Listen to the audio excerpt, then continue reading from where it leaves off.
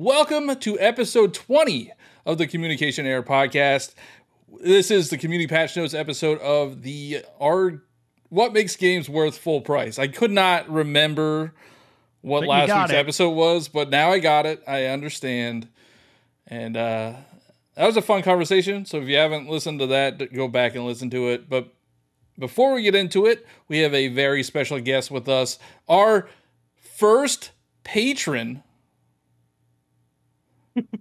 and probably maybe one of the calmest people on the internet, Jefftroidvania. Yeah.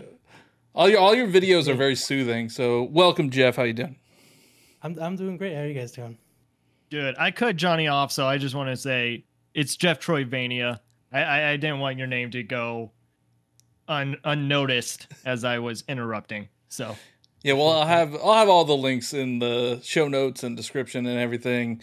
But Jeff, give the people a little bit of a breakdown of what you do on the internet. I make very chill video game videos. That's facts. Like that is 100% true. They are super chill. Yeah.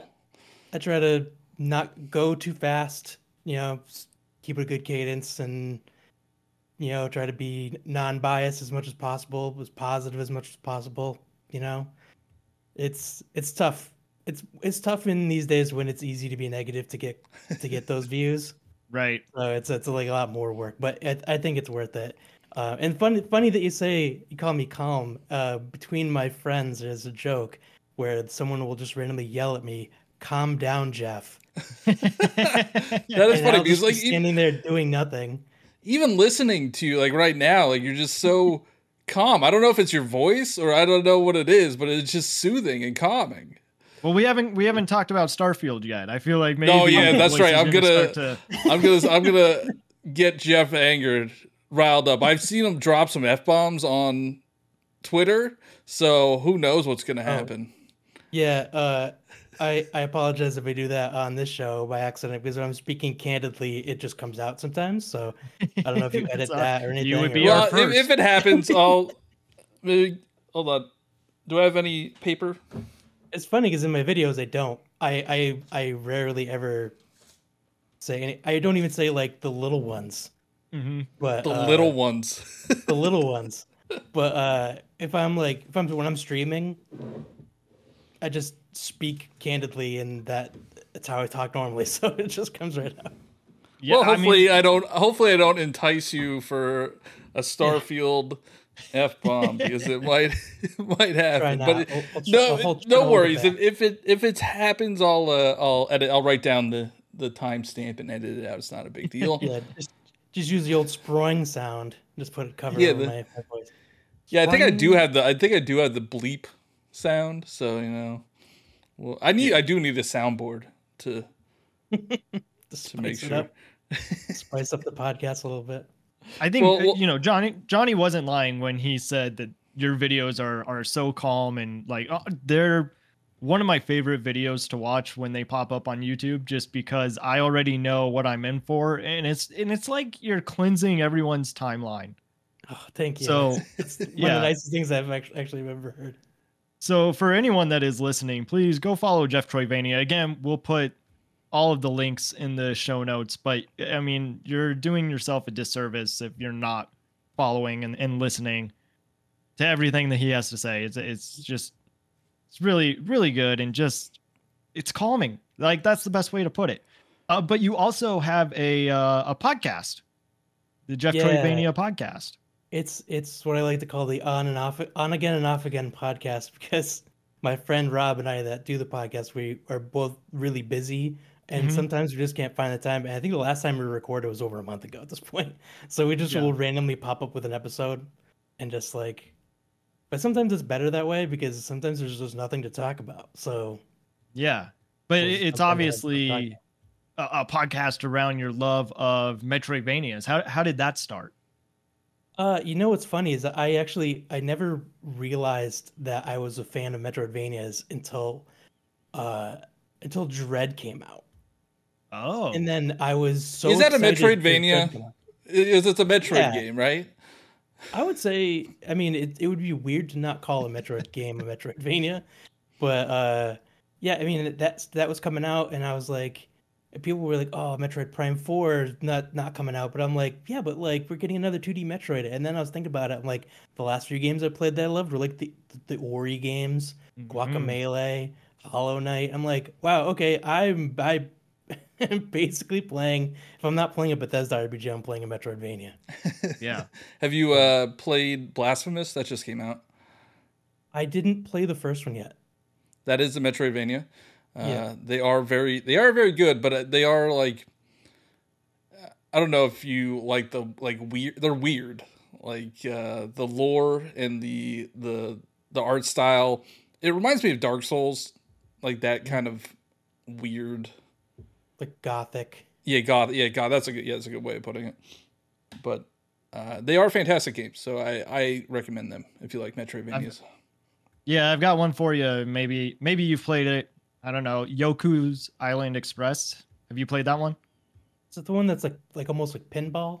It's a pinball Metroidvania. Yeah, no, I've heard of it. I haven't played that one either. Yeah, it's pretty fun. It's just different, but I really enjoyed it.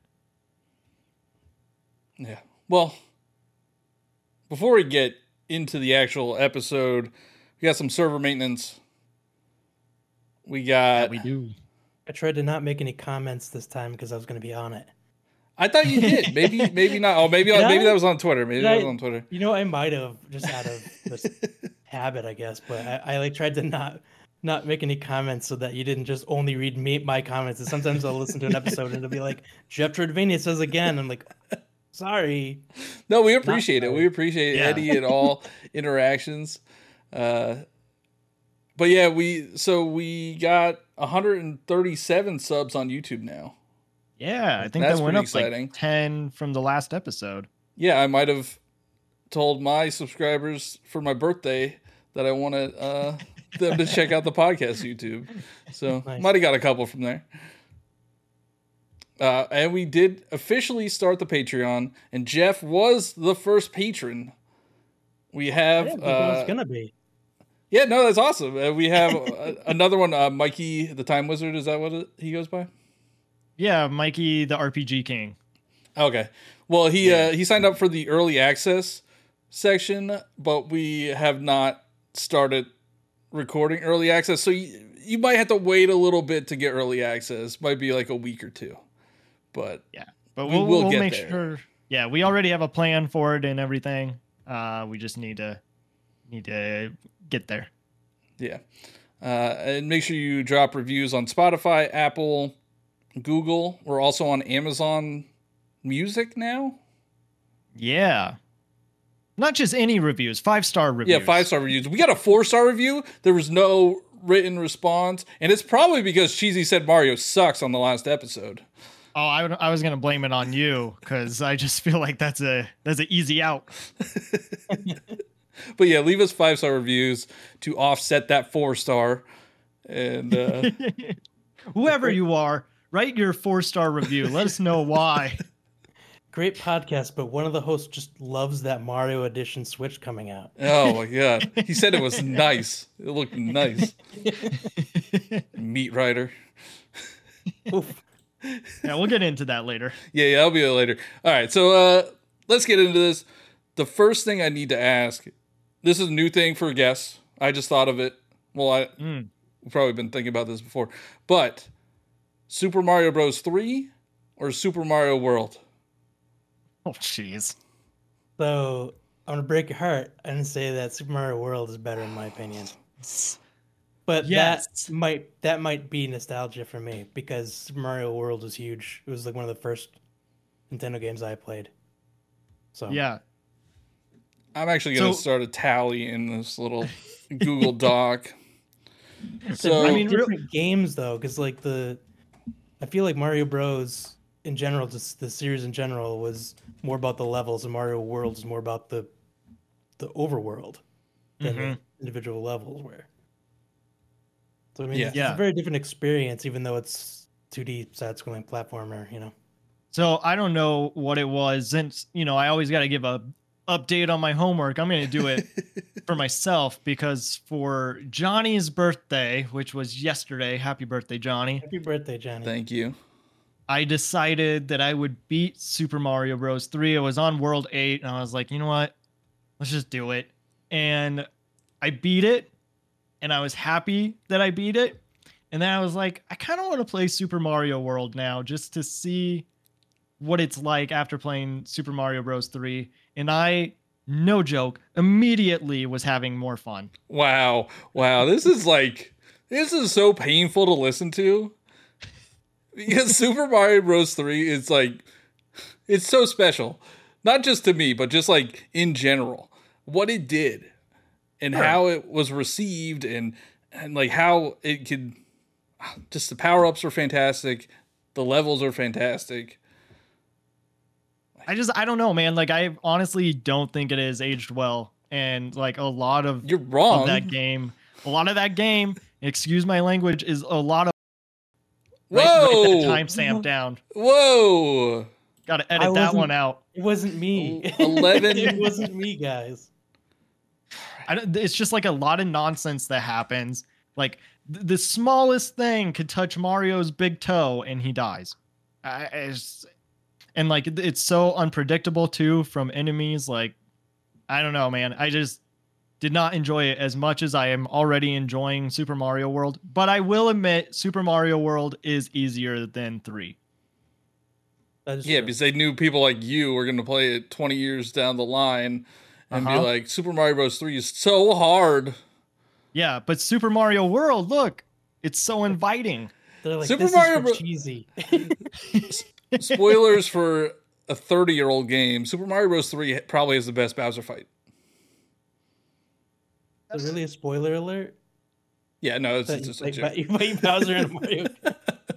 Wow, you really think that it has the best Bowser fight?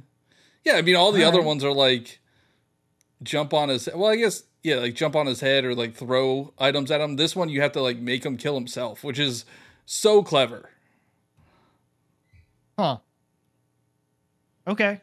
I mean, I think you can argue that with like Super Mario Galaxy. I mean, you have to get him to go in a certain direction in order for him. Yeah, but you still have to like hit him with stuff. Yeah, I guess that's true. Okay. I don't know. That's interesting. I would like to hear what people have to say about what is their favorite Bowser fight. But anyway, that's my update. Super Mario World is better. Jeff agrees. Let's get this show on the road. All right. Oh my goodness, this is a very long comment. It is. Do you want me to read it? Yeah. We'll talk about Starfield later, but let's get into some comments first. I made sure that we have some Starfield comments in here, so we're good. Scribicious, please let us know how to say your name. I think it's Scribicious. How do you say it? I think it's Scribicious. How do you say it? Scribicious. Scribicious. Let us know. Episode 19. This one's a goodie. I'll keep it brief so all my patch notes get a shot on air. Video games, art, or product. After working on an artist's Hamming Lear documentary, I lean toward product, like furniture, cars, devices, iPhone, silverware, toys, board games, etc. They all go through a creative process, but are more mass-produced. What determines game prices and value? Production costs, the platform, which can affected due to different development and distribution costs, editions such as limited, special, or collector editions, region due to market fluctuations, reputation, and branding of the game. Supply and demand marketing strategy all play a role. Also, consumer perception plays a role in pricing. How consumers perceive the value of the game, considering aspects like gameplay experience, replayability, content, a strong player base, genre/personal preferences, culture, and nostalgic appeals such as Super Mario Bros. And yes, developers and publishers all know how their target audience views the value. Ultimately, consumers might set game prices. No, artwork equates to intention, design, aesthetic, context, limited editions, originality, and the creator's intent. My question for you, Jeff, do you see video games as art or as a product? Firstly, that was a lot. And It was a lot. It was a lot. Nothing against the person that commented that, because that was very well thought through. Yeah. But I was getting a little lost at some point. But I would say, I'd say video games are art. Video games and movies are weird art because they are also mass produced like a product. But the actual game itself is art, in my opinion. It was interesting. I actually read an article today about how 2023 is a bad year for gaming, which was a great headline. But the actual article itself was how video game companies are suffering and developers are suffering, and the people that are working on these games and layoffs, and that they're putting in their hard time, and games don't come out when they're supposed to, and so it's just been basically crunch. And one of the points that they pointed out is like, we haven't had a new Rockstar game since Red Dead Redemption 2, and within that time, Marvel has put out 15 different movies. Yeah, that's true. But they're still making like an astronomical amount of money off of GTA 5. Yeah. They've been making money off of GTA 5 since the Xbox 360 PS3 era.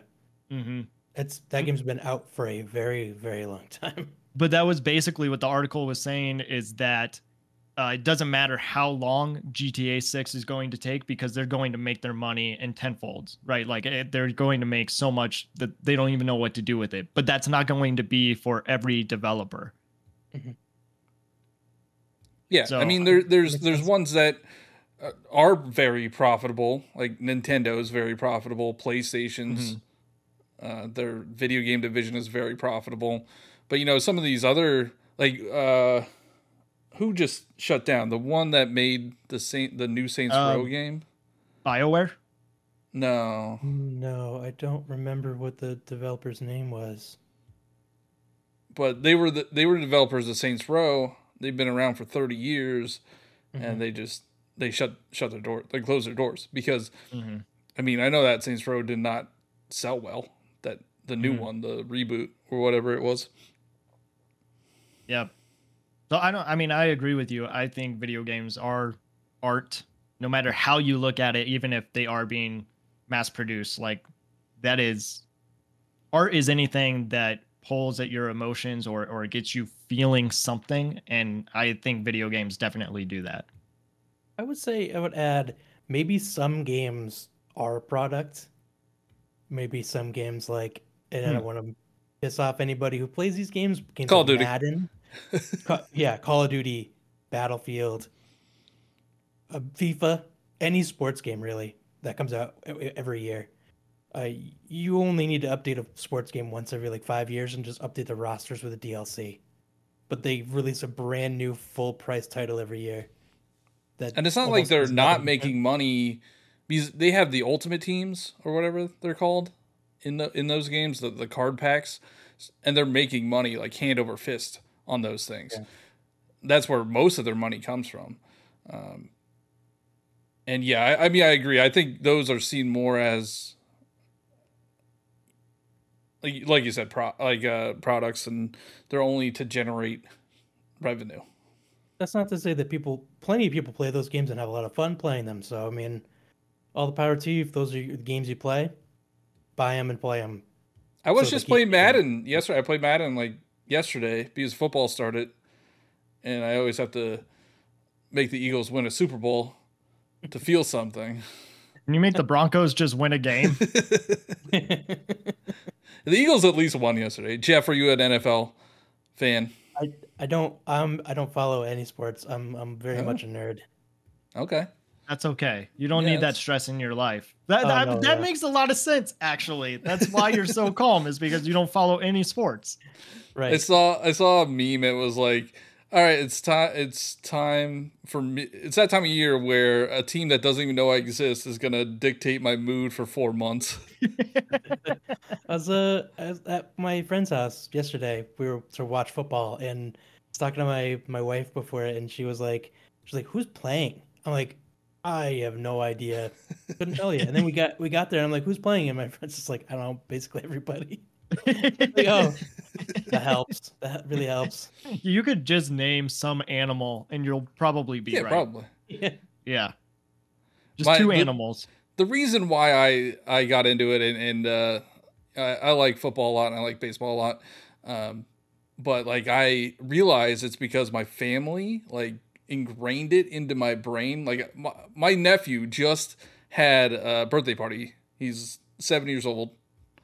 A couple weeks ago, and I was there, and like a few of my aunts were there, and my dad was there.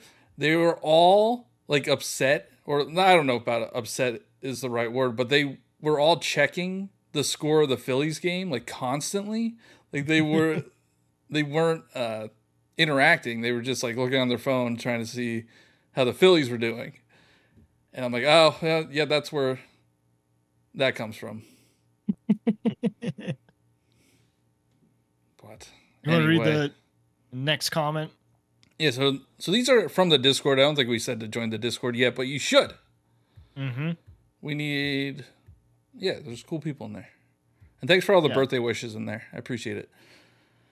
So this is from Turtley78. Video games might be the one best value for money products around. For example, Tears of the Kingdom is worth arguably $1 or so per hour, and even games like Metroid Dread are less than $10 per hour, comparing this to a movie which might be $5 to $15 an hour, depending on how long it is. So, Jeff, you played Tears of the Kingdom, right? Yeah. Do you think that was worth the $10 increase? I don't know if it was worth the $10 increase. I think they did a lot to make it not exactly the same as Breath of the Wild. They added enough things that it felt like a new game. $60? Absolutely.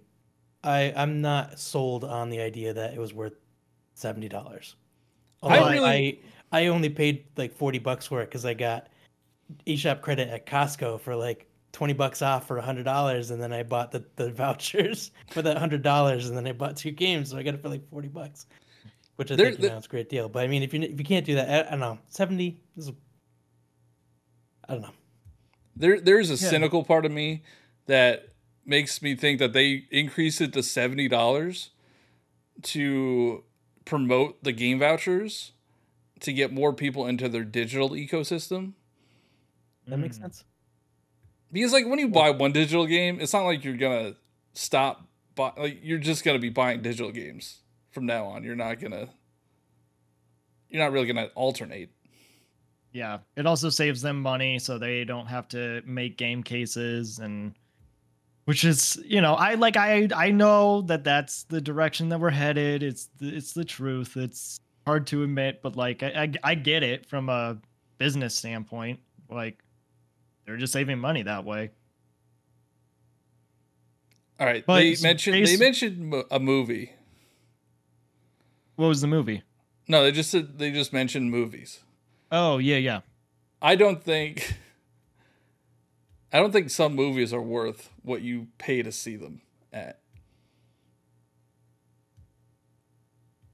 Yeah. I agree, but there's actually, I don't know if it's a law or just like a unwritten rule or something that would, especially in the theaters, when you go see a movie, that a movie has to cost the same one ticket for any movie, because movie theaters were charging less money for the movies they thought were going to be bad, and because they charged more for other movies, people thought those were the good movies and only went to see those. So prices were kind of like regulated in that sense. I never knew that. Yeah, that's why you pay like one price for a ticket, and then you just go see the movie you buy the ticket for, and you don't pay like $3 for like the CGI movie that someone pumped out for like, $500,000, and instead of paying like $50 to go see like the big time production. That's interesting. Yeah. I think ticket prices have been going up here. I think I'm at like $16 for a normal non 3D movie. Only 2 dimensions. Yeah, and then they release I went to see Ninja Turtles, and it's already out on digital. Like they came out a month ago. But okay, so based off of the comment that was made, how many hours did you put into Tears of the Kingdom, Jeff? I don't know. I could probably pull it up and tell you. I don't know offhand. I didn't finish it. Oh. I got caught up in other games, and then I just never went back to it. Wow. Yeah. I think that's how a lot of gamer. No, I think that's how a lot of people are. At least when I talk to them about Tears of the Kingdom, it's either that there were more games that they just moved on to, or it's just so good that they don't want to finish it. Like they don't want the journey to be over. Yeah, but you could still play after the fact. Sure. That being said, I haven't played since I rolled credits. That's what I was going to say. But I haven't. I don't know. I don't know if I would have played it if I didn't roll credits. Like, there's so much out right now. Yeah. Well, you almost quit at one point. I did. There is a part that I did not like that much. It's still a 10 out of 10 game. We got a comment from No Less Guy. Surprise FOMO was not mentioned in this discussion, as it helps contribute to the amount of money that the online gaming community spends when there's 2 to 3 games a month always being touted, and the desire to be part of the circle. The idea of the prices then rears its ugly head. Without social media, I would only be playing 3 to 5 games a year like we did in the old days. But now I feel the desperate desire to play games the day they're released so I can be part of the conversation. Video games are made to make a profit. They seem expensive now because the community is spending more regularly. Also, I will buy a Nintendo side-scrolling platform because they have proved for decades that they are capable of bringing a polished touch that's unmatched. It's their ultimate wheelhouse, and I know what I am getting, even without knowing. A good time. I agree. I mean, I agree what he said. I think we've talked about how I buy games to make content on. Jeff, you make content. Do you get games just so you can make content, and then once it's out of the zeitgeist, you just stop making content on it? I haven't really been doing that. I've been trying to just make content on the games that I do buy, and then if a game's on like Game Pass or something, I'll play it and I'll make a video. But yeah, I don't have that money to spend. I can't afford that. And to add to the FOMO thing, I feel like FOMO, like you guys had the episode on nostalgia. Mm-hmm. And I feel like FOMO is like the opposite, in the opposite direction. It's almost like nostalgia keeps you playing old games, so FOMO makes you keep playing new games and buying new games, even though you could be playing games that you already have. So it's like almost the opposite effect. Yeah. Yeah, I mean, I guess if you don't know what FOMO means, it's fear of missing out. I don't know if we have to say that. Are you really mansplaining to our audience right now? No, I'm just, like, some people don't know. I was you're talking to my partner, and I said something that I thought was just normal to say, and she's like, what does that mean? Yeah, that's acceptable, but our audience haven't even said, like, what's FOMO yet? You know, we haven't even got the response. Yet! I'm being proactive. But I just bought Baldur's Gate 3 on PS5. Have not loaded it up yet. Were you talking about the customization in Baldur's Gate? I thought there's a lot. I thought, in Baldur's Gate. I haven't done anything. I mean, I haven't loaded it up yet. Oh, you haven't even started playing? Yeah, I haven't started yet. Oh, okay. Yeah, no, I'm gonna spend like 3 minutes on the character customization. We know. Maybe. We know. We're going into Starfield here soon, but I spent 5 minutes on Starfield character customization, and I have not even changed my ship. I mean, I haven't played a ton. I still haven't played, like, since last week. I put maybe a half hour into it. The more you talk, the less we are learning, or the more we're learning about how little you have played. I played 7.5 hours. That's what the little thing says. Yeah. On my save file. But it's just funny to hear. Work is busy, like, man. Well, I don't have a ton of time right now. I'm playing this game, but I haven't created a ship. Well, I actually haven't even created a character. I haven't even. Hold on. So I played for 7.5 hours, and I fast traveled for 7 hours and 29 minutes. Were you trying to find Pluto? Spend that 7 hours finding Pluto. Yeah, that's all 7 hours just flying to Pluto. Yeah. All right. I think we are getting into the Starfield section. Would you like to start, Johnny? Well, all right. So before we get to the questions, okay, Jeff, how do you feel about the game? Well, if I were to pull up my time played, it would probably say 3 days. Oh my goodness! A few more hours. So, which is not anywhere near some of the stuff I've seen people put on Twitter. So one guy put a screenshot where he had 100 hours. I mean, I gotta work. I got, spend time with the family sometimes. Yeah, I gotta. But I completely feel like the $100 I spent on the premium digital edition, totally worth it. 100% worth the price. Now you are a big Bethesda person, and why is that? Like, where does that love come from? I first played Morrowind back on the Xbox, and I remember that being it's just a grand experience especially compared to games back then. Like really, especially on console back then, there wasn't really any games like that. And then I just have played every single one they've made so far, and it's just something about it that's just the gameplay loop is just so good. I don't know, it just keeps pulling me in. So as far as like the games that have been out by Bethesda, where do you rank Starfield? It quickly became my favorite. Whoa, nice. Yeah. All right. So we should get into these YouTube comments then. Yeah, I don't know if you're going to like these YouTube comments. I'm ready for them. So this is any criticism anyone has about it, I probably have myself. So go for it. Oh. All right, so this is from Gothram. The thing I loved about Skyrim and the Elder Scrolls in general is in between cities when you're traveling back and forth or just exploring, there was so much in the world, like running into random bandits or people in and around their homes, out in the middle of nowhere or in little towns. Starfield is literally just questing in cities and abandoned stations. If you try to run around and explore planets, from what I've seen, they're lifeless. Most of the dialogue options end with the same result, so they just let you think that you have freedom of choice.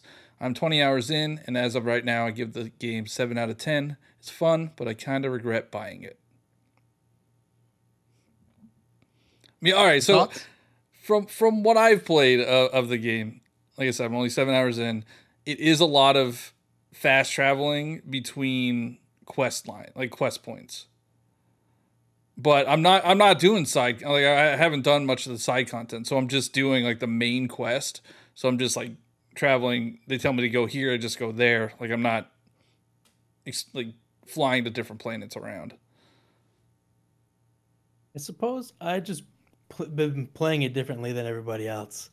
I will start going on a quest, like a side quest, main quest, whatever. It'll say go to this star system. I'll go there and I'll see a space station sitting there, and I'll be like, I gotta find out what that is. And I fly towards it, and then you can hail it, and if you don't get anything back or get like any kind of weird message back, there's stuff there. So you dock on the space station, fight a bunch of enemies, find a bunch of stuff, and then I leave and then end up landing on the planet to go to do the quest. But then I'm like, well, what's over there?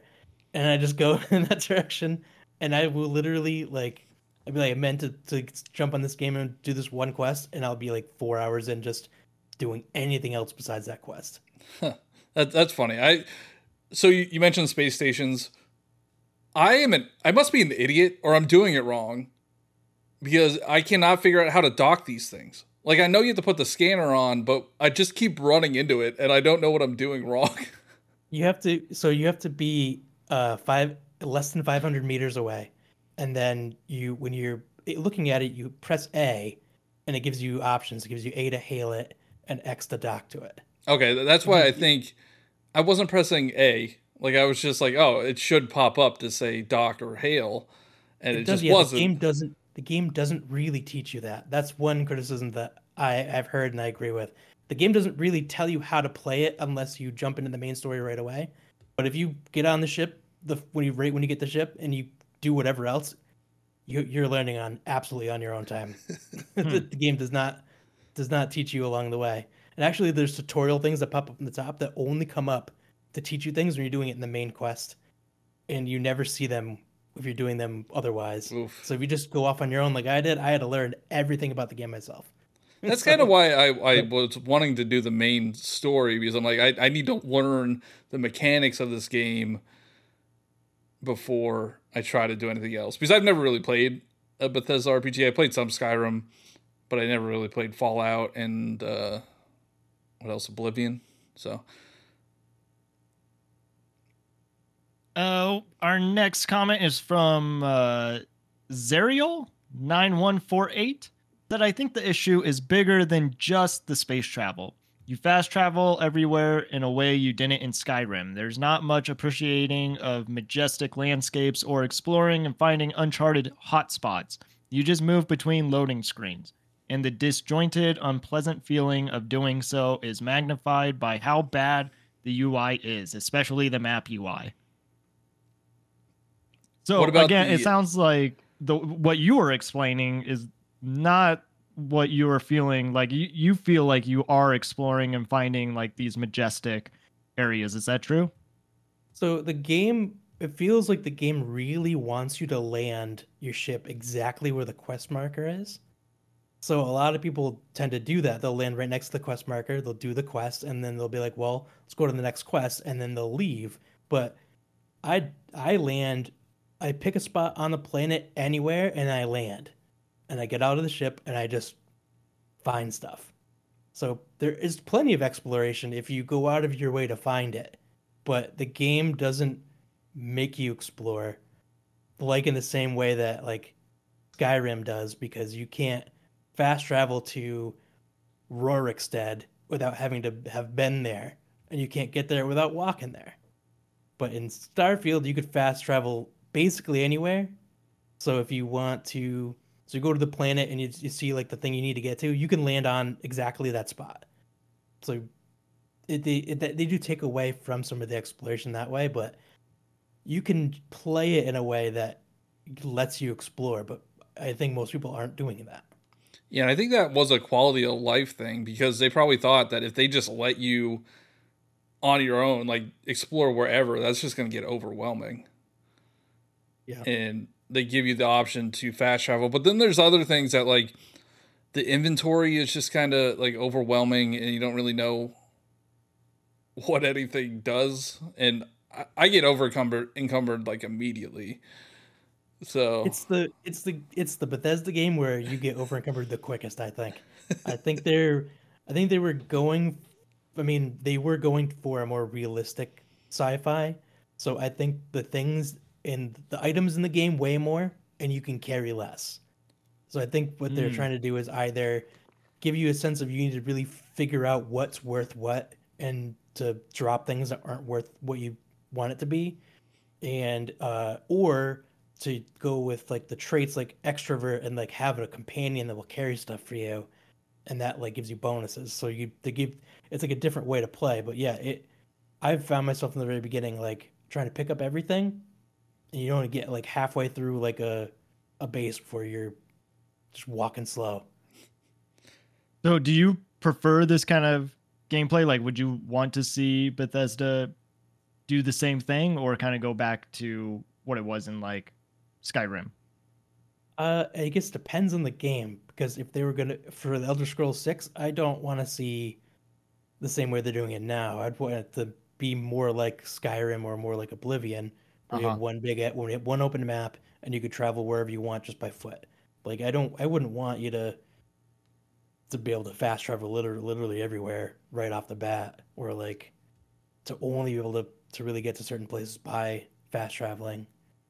I don't think that's a good idea for that or for Fallout. But if they make a Starfield 2 it, down the line. I think they could still make it like this, but I'm sure there's probably a lot of changes they wanted to do. They probably can if they make a sequel.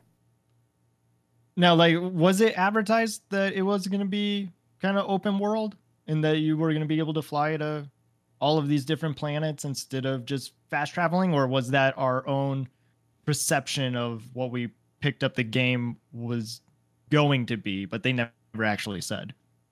I think maybe it's a little bit of both. I know Todd Howard is very fantastical with how he explains his games. So a lot of people call him, they're saying he's a liar and all this stuff. Well, maybe he's not a liar. He's just he's a salesman that embellishes his product. Yeah. But he called it unprecedented exploration. So I think a lot of people had some kind of expectation of being able to go wherever you want at any time.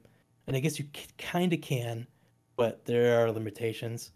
But also, he also said in interviews that like there's certain things they wanted to add, like you can't fly the ship directly manually down onto a planet or from the planet up into space. And they said that would take another like 2 or 3 years to build that. But they decided to focus on the RPG aspect. But there were still a lot of people who started Starfield and tried to fly into a planet, even though they made it very clear that was never going to be a thing. So I don't know where the communication got lost there, but you're saying there was a communication error? Yeah, there was. Nice. We got to get a little ding whenever that happens. I don't know. I think maybe it's the brown jacket is to blame whenever Todd Howard is speaking. I think it has control over him, and he doesn't actually get to talk. He's just a puppet. I mean, Brown Jacket is the puppet Brown master. Jacket is a sentient being. It's yeah. A haunted jacket. I think Starfield is a case of people setting expectations that they could never realistically hit, right? Because they were thinking that Microsoft has been kind of struggling with their games lately. Like there haven't been phenomenal games like PlayStation has. So everybody was expecting Starfield to be this like generational defining game, and maybe it is, but maybe it's not what people were hoping for, or they put Bethesda on this pedestal because of Skyrim and Fallout and Oblivion, but there was no possible way that Starfield could have lived up to those expectations. The only ones that could do that are Nintendo with Tears of the Kingdom.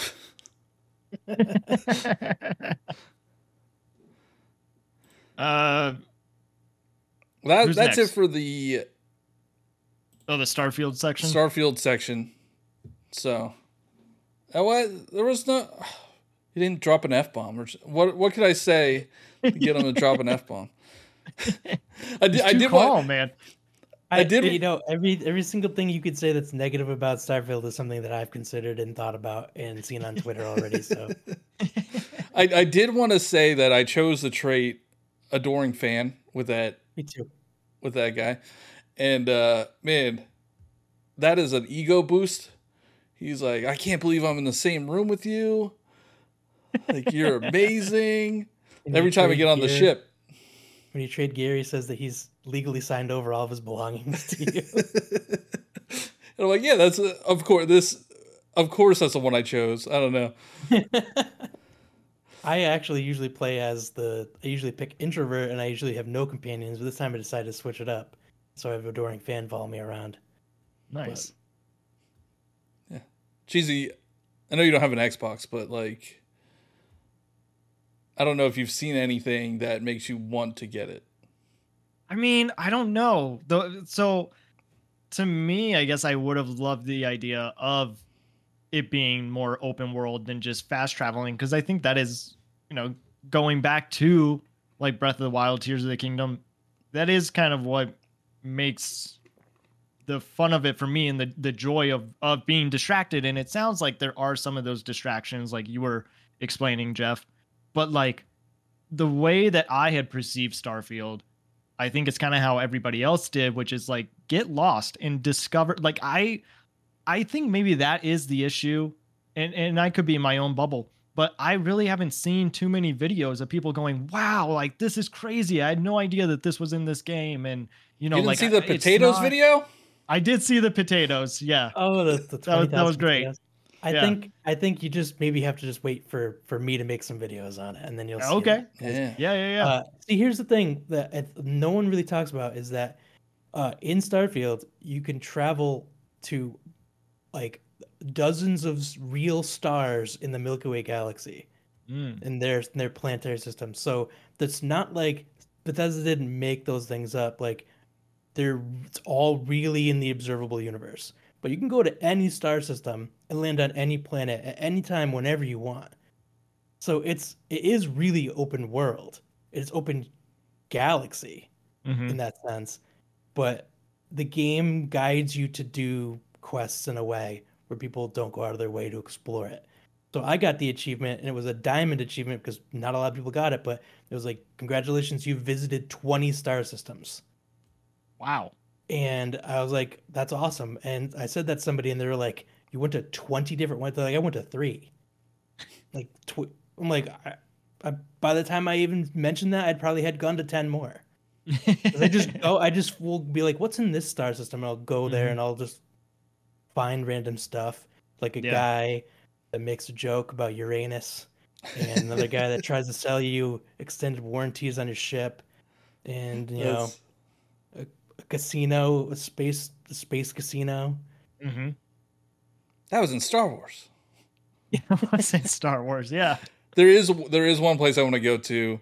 I mean, it's not that like fancy, but it's Mars, because Doom is a Bethesda property.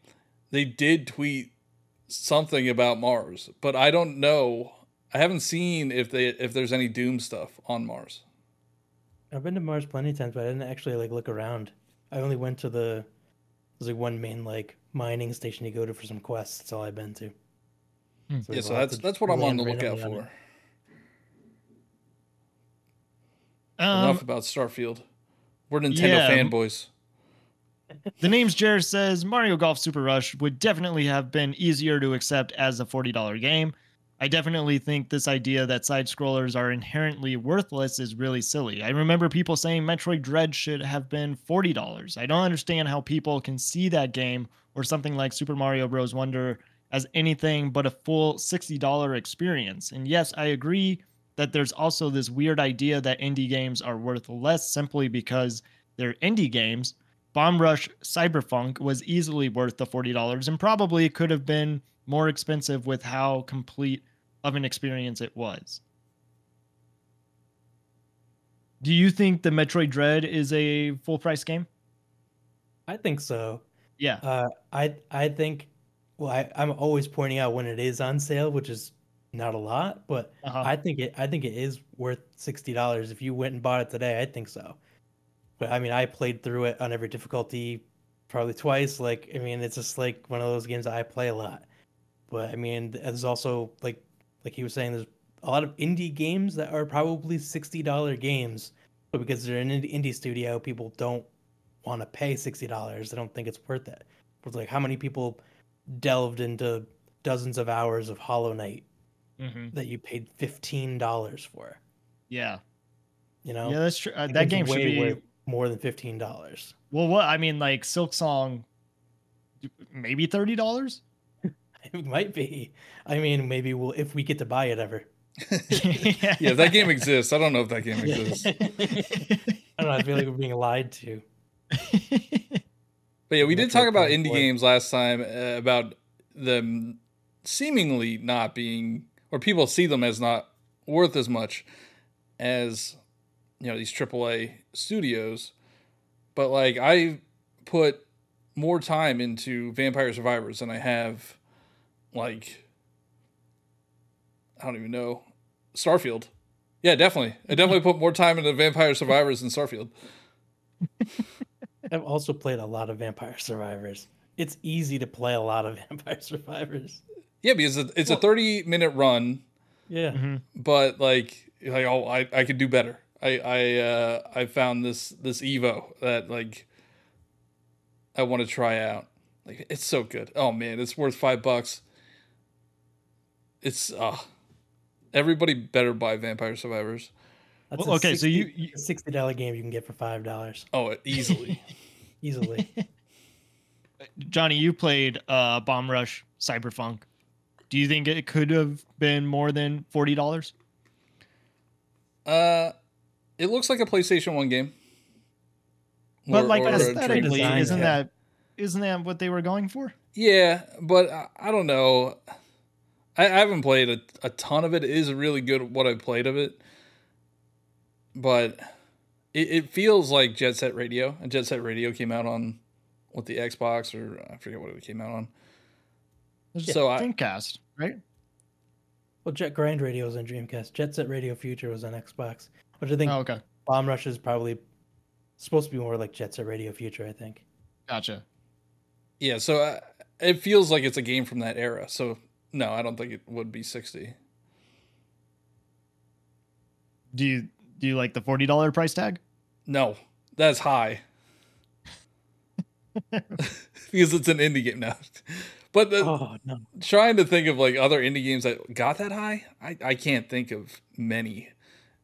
Like Yeah. $30 is the cap. Like Blasphemous 2 came out as $30. And that's a 2D pixelated Metroidvania. Yeah, I'm trying to remember. Like Hades, I think is I think it's 25. 20. Yeah, 25. That's worth it easily. Yeah, for sure. But yeah, more people should play indie games. Like it's just 100%. I showed a video of my collection on TikTok, and people are like, "Oh, that looks like a lot of mobile games." Jeez, Yeah. Ouch. Anyway, that's awful. we'll list But the rune. Oh, I was just gonna say, speaking of, high value content. high valued indie games. This It's a this next AAA comment. developer. What are you talking about? Willis the Rune Knight said, "How do I get on this show and get to debate Johnny about how valuable the Switch calculator is?" I don't know what he's saying, because I think that thing's worth infinite amount of money. That is my cash cow. That is my cash cow. It's an Like, incalculable literally. amount of money. Yeah. Yeah, I don't think like the amount of money I made off of that, I don't think I could even use that calculator to calculate. I think you got to give some context, because even though it may be pretty well known that you have a calculator game on Switch, It's not a I don't game, think our it's an audience, actual calculator. I know, but Yeah, that's effectively it's a game.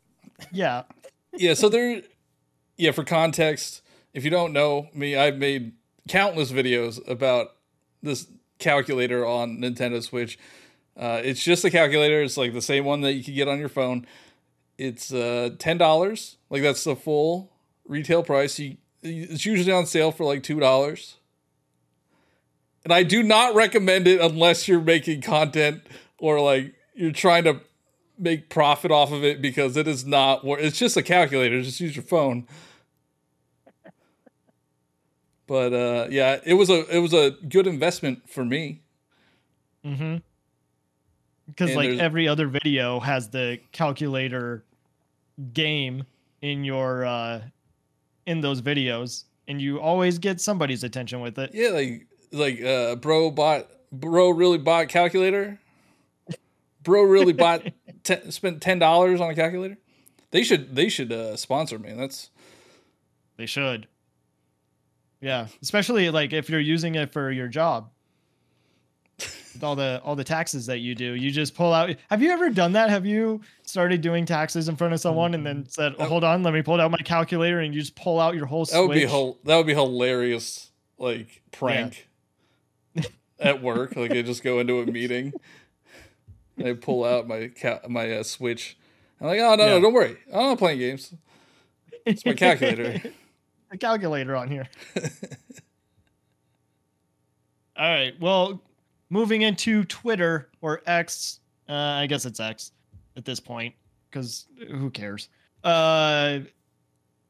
We asked about full price games. Clockworth Clone said basic economics tell us that the market determines a product's value. Therefore, a product is merely worth what people are willing to pay for it, which in case In which case, Mario Wonder is undoubtedly worth $60. It may even be worth $70. It probably could sell for $100, honestly. It probably could. I mean, that is something that I was kind of talking about last week, is like, it is a piece of art.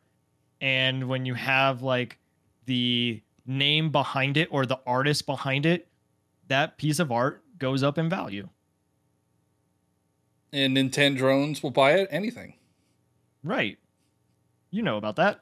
I don't know anything about that. I'm not a fanboy.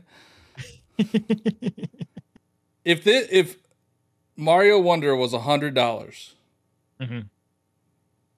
I would still buy it. Would you really? Yes. It's a Mario game. I mean, okay, you have the luxury of buying that. Yeah, that's true. Yeah, that I am in a position where I can afford to buy it for $100. I don't think that I would. I think I would wait for it to. I was going to say it would never go on sale, but it's a Nintendo game, so yeah, I would probably have to wait a long time. Okay, what if it's $100 physical, but you could use a game voucher on it? Shoot, how much? So that would be $70. It would be $50. Well, $50. Yeah, so you would get 2 game vouchers for $100. That would be a Mario game that I would have to own digitally. I guess I would do it. I don't know. How would you feel, Jeff? Oh, so what are you asking? How I feel if it was $100? If it was $100, but then you had the option of just, well, you already buy most of your games digitally, huh? Yeah, that doesn't bother me. If I could get it for $50 on a voucher, yeah, it wouldn't bother me. I'd do it that way. All right, but if it was $100 digitally, I wouldn't spend $100. I spent $100 on Starfield. Don't get me wrong. But I don't think I could spend $100 on. So you said you have Game Pass, right? Yep. Did you buy the digital version, like the $100 version, or did you get the upgrade? No, I bought the full thing. Okay. Because I bought the upgrade for $40 or $35, whatever it was. Mm-hmm. And just so I could play it a few days early. So, it's interesting. And they say people don't buy games on Game Pass. I probably should have done it that way, because then I could play it on Game Pass, and then like down the road, like when all the DLC have already come out, there'll be the Game of the Year edition or whatever they want to call it. And that'll have all of it for $60 instead of me just spending it on the base game. But I'm a sucker, and I just went ahead and bought it. So because it's a Bethesda game. You're I proving our point, Jeff. I just know that I've already played this game for 3 days. It's been out for a week. I get it. All right, so I don't know. Like, do you like Mario? Like, are you going to get Mario Wonder? I don't, but not right away. Wow. Okay, I didn't know that was possible. That people could not buy Nintendo games day one. I'm not gonna buy it right away. I'm gonna buy it eventually, but I already have the Mario RPG remake on pre-order. It was the second game I got Tears of the Kingdom and that on the voucher. Okay. So nice. I got that coming up. So like, and then I want to also play Sea of Stars, which is on Game Pass. So it's like, there's just so many games. I have to put a stop to it at some point. Well, Mario Wonder is going to be like 5 hours. You beat it in a sitting. It will be more than that. Maybe I'll just I'll sign up for GameFly for a month, maybe. Oh man, it's been like a month and a half since we mentioned GameFly. They're never going to sponsor us. Hashtag not a sponsor. Hashtag be a sponsor. Well, it's interesting because the next comment is also about Mario Wonder. It's from Xanadude, who is a fantastic creator. Maybe we'll have to reach out. Xanadude, if you're listening, let us know if you want to be on. Tears of the Kingdom is for sure a $70 game in my opinion, but I will never pay $60 for a 2D Mario game, no matter how good it just feels like you get a lot less game comparatively.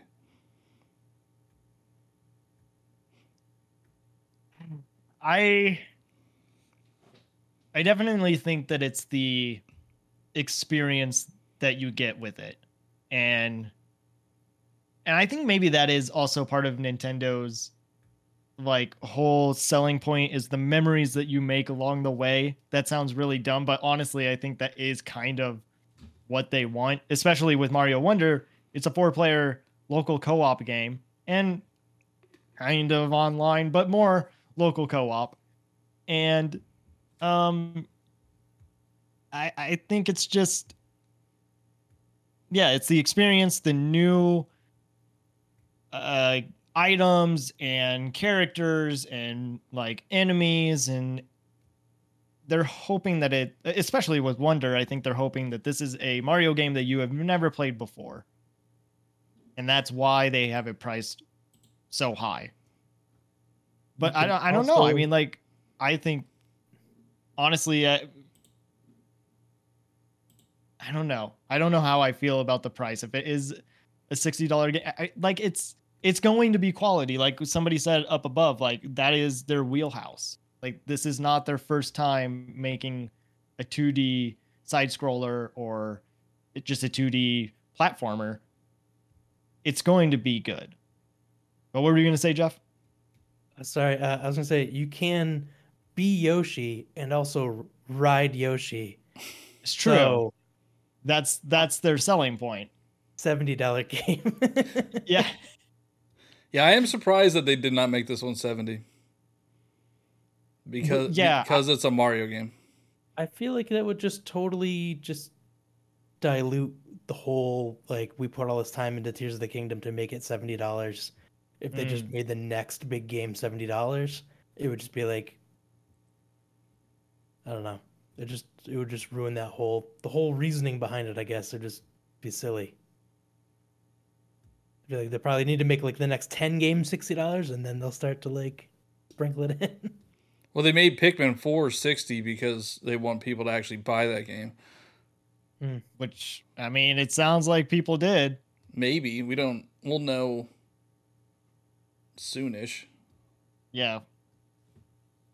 It's selling well in Japan. It's selling well in Japan. We don't know how it's doing over here. Mm-hmm. I don't know. I mean, I get what Xanadu is saying, but I think that I'm going to have a lot of fun, especially playing it with my wife. Though she does like playing Yoshi, and it does kind of suck that like you can't use items or become an elephant or like any of that stuff, just because that is a character that is for like an easier mode or accessibility. Like that's cool. But I wish that it would have been an option as to what characters you wanted to choose for that mode. Because like people that want to just play as Yoshi are not going to have the same experience as others that are playing it at like a normal difficulty.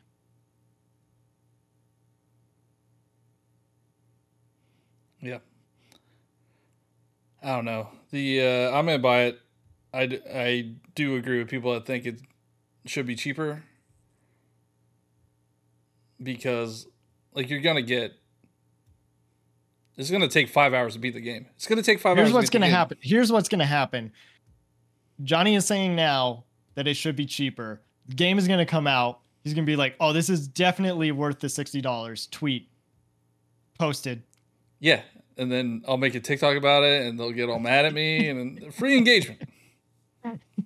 I was like, so these next couple of comments are about Mario and the video that we had posted about how Mario, I think Cheesy said Mario hasn't been represented well on the Switch, which I thought was the hot take, but apparently liking the Mario Switch is a hotter take than that.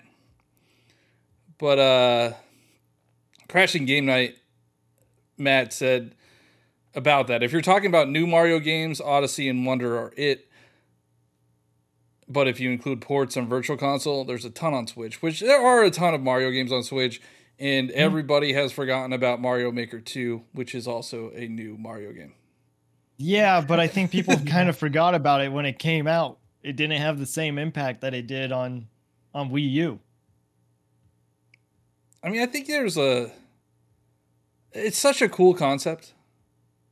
Mm-hmm. But people suck at making Mario levels. Wow. You just really hurt a lot of people that spent hours making their courses. And Do you want a hot take? What's the hot take? People suck at making Mario courses on Mario Maker. And the ones that are good are Kaizo Mario levels. And I hate Kaizo Mario because you would never have to do what you do in Kaizo Mario in an actual Mario game. It doesn't make you good at Mario games. You're just good at that type of platforming. What is that? Is that like where you have to like time everything exactly perfectly? Yeah, where you have to like do shell jumps, which you would never do in a Mario game. You have to like like there's so many mechanics that you would never do in a Mario game. That's why I can't stand it. Well, okay, to say that you never would do it, I think is wrong, because you can do it, especially in the speedrunning community. But are they asking you to do it? No. It's just not even found a new way to play Mario. I get what you're saying. One of the reasons I'm not a fan of Mario Maker is because I feel the same way. Like, I just want to play like what the developers made, and like they have an understanding of how to make levels and how they want the player to engage with them. I do think that there are some really creative people out there. Like, I think his name is Metroid Mike. He made Super Mario Bros. 5 or something. Yeah, was that what it was called? Yeah, I mean, those were incredible, and he spent years making those. So you can see like the love of like older Mario games and just his development and how all of that came together. But when it comes to just random people making the levels, sometimes they're just not as good, and I'd rather just play a Mario game that was already like that's the story Nintendo. mode. The story mode of Mario Maker 2 is fun. Yeah, and that's actually the reason why I have Mario Maker 2 is because they actually made levels where you could go in and play those that were made by people that know what they're doing. I will say there is one creator on Mario Maker 2 that makes really good levels. Their name's Johnnybo. And Jeff, have you played Mario Maker 2? No, I know what it is, but no. You haven't played Mario Maker at all, like the Wii U version or 2? No. I never had a Wii U, so there's a lot of Wii U games I never played. Oh, that's why it failed. Because Jeff didn't buy one. Dang. I was busy playing my Xbox. Didn't even realize it was a thing. I got a comment, I think we might have got a comment about Wii U on something. Oh yeah. They were talking about the ports and how like if you didn't have a Wii U, the Switch is fantastic for some of those games. Like Super Mario 3D World is phenomenal, and everybody should play it. Jeff, have you played 3D World? I bought it. And oh my god, it's a really good game. Yeah, and then they have Bowser's Fury, which is just a great add-on. Yeah, I think it's the most underrated Mario game, if a Mario game can be underrated. I get that because of the cat suit. Like when they first announced it, I was like, what is this gimmick? Like obviously it's cats and cats are going to sell well and like, you know, it's cats. Like, it's the best. It's actually a really good power-up. It's so fun. So, yeah. And Crashing Game Night is also a great creator and podcaster. So we need to have Matt on. Matt, if you're listening, come on to the show. On Instagram, kind of talking about the... Oh, no, this is different. We were talking Ubisoft, about... Ubisoft and how you shouldn't buy them on release. Well, that's what Johnny said. I agree with it. Slap a Debasement and which I'm hoping is a I Love You Man reference, because that movie is fantastic. They said, man, I've enjoyed some of the older Far Cries and Ghost Recon. Fry Cries, that's hilarious. Oh, that was a typo on my part. Far Cry and Ghost Recon's Ubisoft always embellish with their trailers, but always put out a decent product. Not amazing products, but decent. But you know what would be a good product is Far Cry. Fry Cry. I messed up Fry Cry, yeah, the that's joke. all. Jeff, how do you feel about Ubisoft games? I agree with the sentiment that you should probably never buy a Ubisoft game right away. Yeah, I mean, they go on sales. I do love them, but yeah. They go on sale so fast. Yeah, I mean, they do have good games. Like, they're not... Like this person said, they're decent. They're not amazing. Mm-hmm. They all kind of play the same. All their open worlds are pretty much the same. You climb a tower, unlock the map. I love Assassin's Creed. I've always loved Assassin's Creed, but I have also always bought Assassin's Creed 2 years after it came out for $10 for the gold edition that has all the stuff. So, I mean, it's... And Mirage looks great. We posted a video on when we were talking about Ubisoft, and I was pulling B-roll footage for Mirage, and it looks really good. It does. But I am not going to buy it at launch because why? First of all, there's so many other games out, and it's going to go on sale before Christmas. Yeah, I'll probably be on sale Black Friday? Probably, yeah. Because I think even like Mario plus Rabbids, when that came out last year, that was on sale by Black Friday. Right away, yeah. So wait, are you saying that like I forget the name of it, Outlaws? Star Wars Outlaws, I think is the name. Yeah. Are you gonna wait for that? That's painful. Yeah, there it is. That's painful. Because I love Star Wars. It's like one of my favorite IPs. Uh-huh. But I'm so torn because it's Ubisoft and I know how that game's going to play, and it's I hope I'm wrong. But I will buy it day one because it's Star Wars. I pre-ordered and paid full price for Jedi Survivor, which I feel like probably wasn't the best idea because I bought Jedi Fallen Order for $6, like 2 weeks before. Yeah, I played it on Game Pass. Like it was on Game Pass for a while, but I bought it for $6 on the Microsoft Store like 3 weeks before Jedi Survivor came out. I'm like, I know I want to have this in my library, so I bought it for $6. So the fact that I bought Jedi Fallen Order for $6 and then I went and I paid full price $70. Actually, I think it was more because it was like had extra stuff with the pre-order version. So I paid the full price for it. Now I'm thinking like, wow, I could probably have waited until next year. Yeah, I honestly forgot that game came out this year. Like that came out like a couple months ago. 4 months ago. It came out like 3 days before Tears of the Kingdom or something. Oh, that's right. Like a week or something before. It was the end of April and then like the middle of May, Tears of the Kingdom came out. I mean, like, do we know if Survivor is on sale already? It probably is. It's an EA game.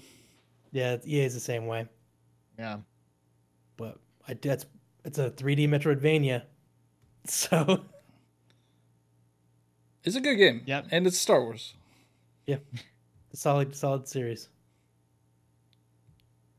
This is me. Yeah, I think it's going back to Mario again. Yeah, we're like these episodes are getting longer and longer. We're at an hour and 15 minutes, just so you know. Oh, okay. We don't have much left. Yeah, we don't have much left. I do want to talk about this because there will be no Mario Odyssey slander in this house. So this is from Demon George? I think it's Damien. Damien George. Okay, well, Damien George says Odyssey felt unfinished to me. You're wrong. Like conceptually, I think I get what they were going for, but it didn't feel polished and cohesive enough. New Donk City really fell into Uncanny Valley. I have the concept art book for the game, and some of the much earlier concepts they had in mind to me were much stronger. New Donk originally looked more like Manhattan in the new animated Mario Bros. Movie. Everything felt like it belonged in the same world. I think in later iterations they really wanted to break away from the classic Nintendo aesthetic, hence why some kingdoms just felt a bit out of place. But that's what made it so good. They were so varied. Like you go to a prehistoric kingdom, then you go into the weird food kingdom. Like man, that's the one that comes to mind for me. It's so good. Cool. Like it's so. It's unfinished because they should have added more. They should have gave us DLC. And if the next Mario game isn't Odyssey, like an Odyssey 2, I'm going to feel disappointed because like that was a fantastic game. Give me more. Mm-hmm. I agree. I do kind of agree with what they were saying about the art book, because if you've ever seen the art book, there's a lot of unfinished ideas, or at least like when you look at Toast Arena, there looks like there was a lot more that they wanted to do with it than what was given. But I still don't think that like Odyssey is a bad game. I mean, I enjoyed it all the way through. I think it's that same sense of discovery that we got with Breath of the Wild. So it was cool to kind of see both of Nintendo's big characters kind of have that element of surprise. And yeah, the ending is also very surprising. I think it's just a good time. You go to the moon. Yeah, the moon. The moon is a lot of fun. It has low gravity. That game is just perfect. If Tears of the Kingdom and Breath of the Wild didn't exist, that would be the best. Yeah, and then you finish it, and then they're like, look at all these other moons you can now get. Yeah, and then you have like another like 10 hours worth of gameplay. Yeah, and where you wake up, you're like, it's a 5-year-old game now, right? I don't know if I want to spoil it, but when you really wake up after the credits, it's really cool. Yeah. Crimson Slim says, not to mention the Mario plus Rabbids games hit it out of the park. And this person is right. We actually got that a lot when talking about Mario, because I was saying like, oh, there's Odyssey and Mario Bros. Wonder is coming out. And that's pretty much it of like new Mario games that are out on Switch. And a lot of people mention Mario plus Rabbids. I agree with them 100%. Like I love the Mario and Rabbids games, but I still would count that as just a Ubisoft property. Like, yes, it does involve Mario, but as far as like Nintendo, and I guess I didn't really like clarify that, but that's all that we've gotten is just Odyssey. We're getting Wonder, and I guess Mario Maker 2. We could put Mario Maker 2 in there as a new game. That's about it. I suppose you gotta ask yourself, are games like Mario and Sonic at the Olympics a Mario game? And if you say no, then I would say that Mario and Rabbids is also not really a Mario game. I would argue, yeah, I see what you're saying. I would argue like the Mario plus Rabbids Kingdom Battle is more of a Mario game than Sparks of Hope, because that one kind of is more about the Rabbids than it is about Mario and those characters. I think a lot of people get caught up on this idea that Nintendo just reuses their IP, you know, just Zelda, Mario, Kirby. But because, you know, Mario has so many games that have his name in the title, like Mario Strikers, Mario Golf. But I don't, like, when I say I want a Mario game, I want a platformer, you know, 2D or 3D, not a sports game, I want Mario Kart 9 too, but yeah, I want a mainline Mario game, and we don't get them very often. Yeah. Mario Paint 2. There you go. They kind of are. So you didn't play Mario Maker. They kind of have references to Mario Paint in Mario Maker. It's fantastic. They have the Fly Swatter game. Mhm. Oh, that was I the used to love best. that as a kid. Yeah. Yeah, they also mentioned like Luigi's Mansion 3, and like I love Luigi probably more than Mario. And so and Luigi's Mansion 3 is a beautiful game, so much fun to play. But no, it's not a Mario game. It's a Luigi game. Give him this respect. You got banned. I didn't know. Yeah. You went to Super Nintendo World? I did, yeah. Nice. What did you think? It was a lot. It was it was a lot. Yeah. We went for my birthday in March, and it had just opened like 2 weeks before, so it was filled with people, Mm, and that coin sound was happening repeatedly from every direction.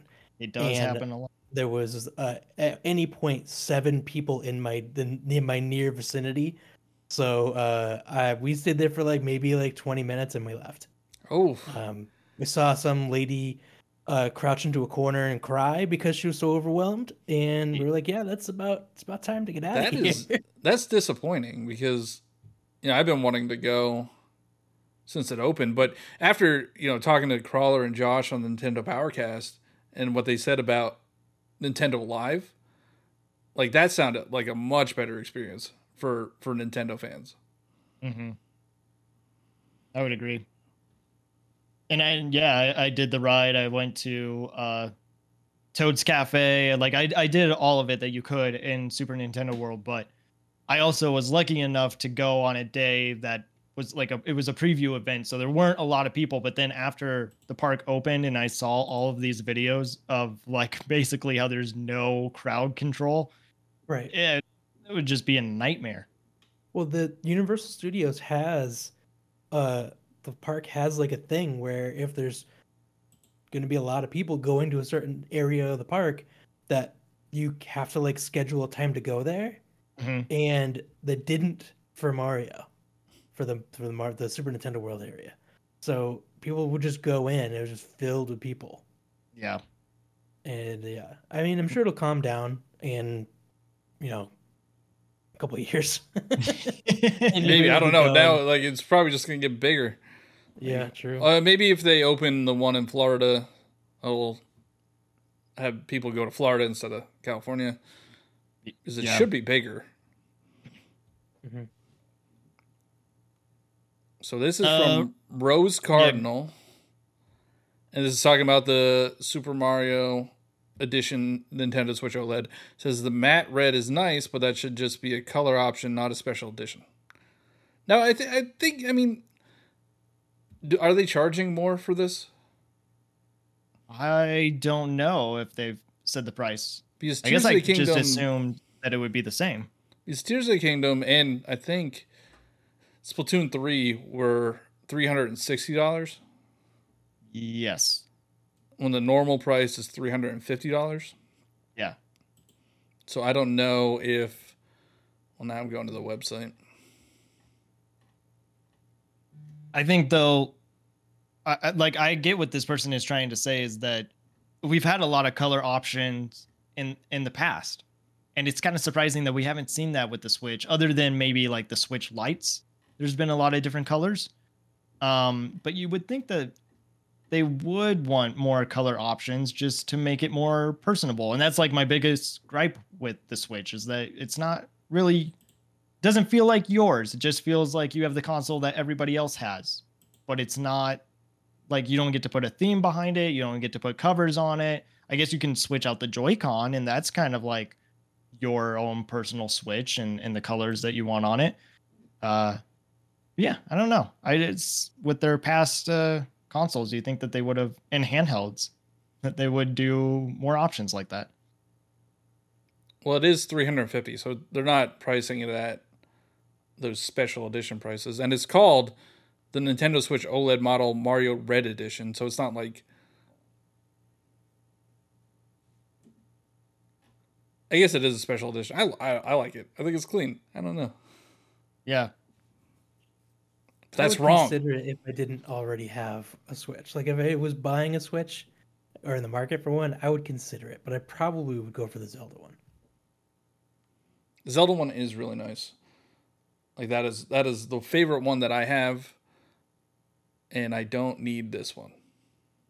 I don't need it. I'm predicting a couple weeks from now we're gonna have a TikTok of you showing that off with the usual thing that you do. See, it's easy to make your money back on a $10 calculator app. It's not that easy to make your money back on a $350 Switch. You do need to clip that part out of the show, though, that says, I don't want it, or I don't need it, whatever you said. And then when you buy the Mario Switch, that's the next clip that shows up. Try not to. Uh-huh. Maybe I'll sell I could get rid of one. Well, our last comment is on Spotify from John from the future. Good to hear from you again. Full price is an arbitrary number that companies have invented and most of society doesn't want to change. No game can be worth full price because there shouldn't be a full price game. That was deep. Yeah, that's some like big brain thinking. Yeah. So I know it's not John. It's not you, Johnny. In 5 years or whatever. Comments. But now I'm a year older, so now I'm closer. Maybe in 5 years my brain will be working like that. But I get it. It is a. I mean, everything's made up, right? Money's made up. Value is made up. Like, who says that $1 is worth $1? Somebody says this is worth $1 or this is worth this much, and everybody's like, okay. Yeah, everything's made up and the points don't matter. Exactly. Great reference, great show. That's your philosophy for this week. Yep. Nothing matters. Once you will become very zen, or like have a better outlook on your life once you realize nothing matters. Nothing that you do matters. Because you're going to die. Okay. And everybody around you is going to die. So the people causing you stress are going to die. You know, even if I buy this Super Mario Switch edition and there's a little kid that wants to buy it and there's only one left and I don't let him buy it, I buy it. Doesn't matter because that little kid's going to die eventually. Wow. And on that happy note, I can't wait for you guys to get those therapy bills in the mail from your viewers. Seriously. No, Jeff, thank you so much for being on the show. Not only being on the show, but also just listening and being one of our first listeners and supporting us. I mean, this is episode 20. I didn't think that we would get this far. And it's people like you and the rest of our community that are helping us out. So that really means a lot, man. Yeah, of course. Well, where can people find you? I'm Jefftroidvania everywhere. Literally. If there's a social media, there's probably a Jefftroidvania account. That's true. You asked if I had a Blue Sky invitation. I was like, I Twitter, don't, but Blue Sky, Spoutable, Mastodon, Instagram, YouTube, Twitch. I mean, name it, and I probably have an account on there with that's Jefftroidvania. N64 Josh has the joke of farmers only. Are you on there? No. I think maybe that's the next one you need to get on. I do play a lot of Stardew Valley. Yeah, so see, there you go. That's true, yeah. What's the criteria? being a farmer. Threads just archived on my phone, so that's how long it's been since I used that thing. Used it a lot in the first 2 weeks, and then I haven't been on it. Well, Johnny, where can people find you? I'm Johnny Bo, not literally everywhere, but Twitter, Twitch, YouTube, Instagram, TikTok, and the Nintendo Powercast. You can find me on TikTok, Twitter, Twitch, Instagram, YouTube, our Discord, the Nintendo Powercast, CheezyC64, CheeeZYC64. Jeff, thank you again for being on our show. Thank We you. really Thanks for appreciate it. And you're on the longest episode ever of the Communication Air podcast.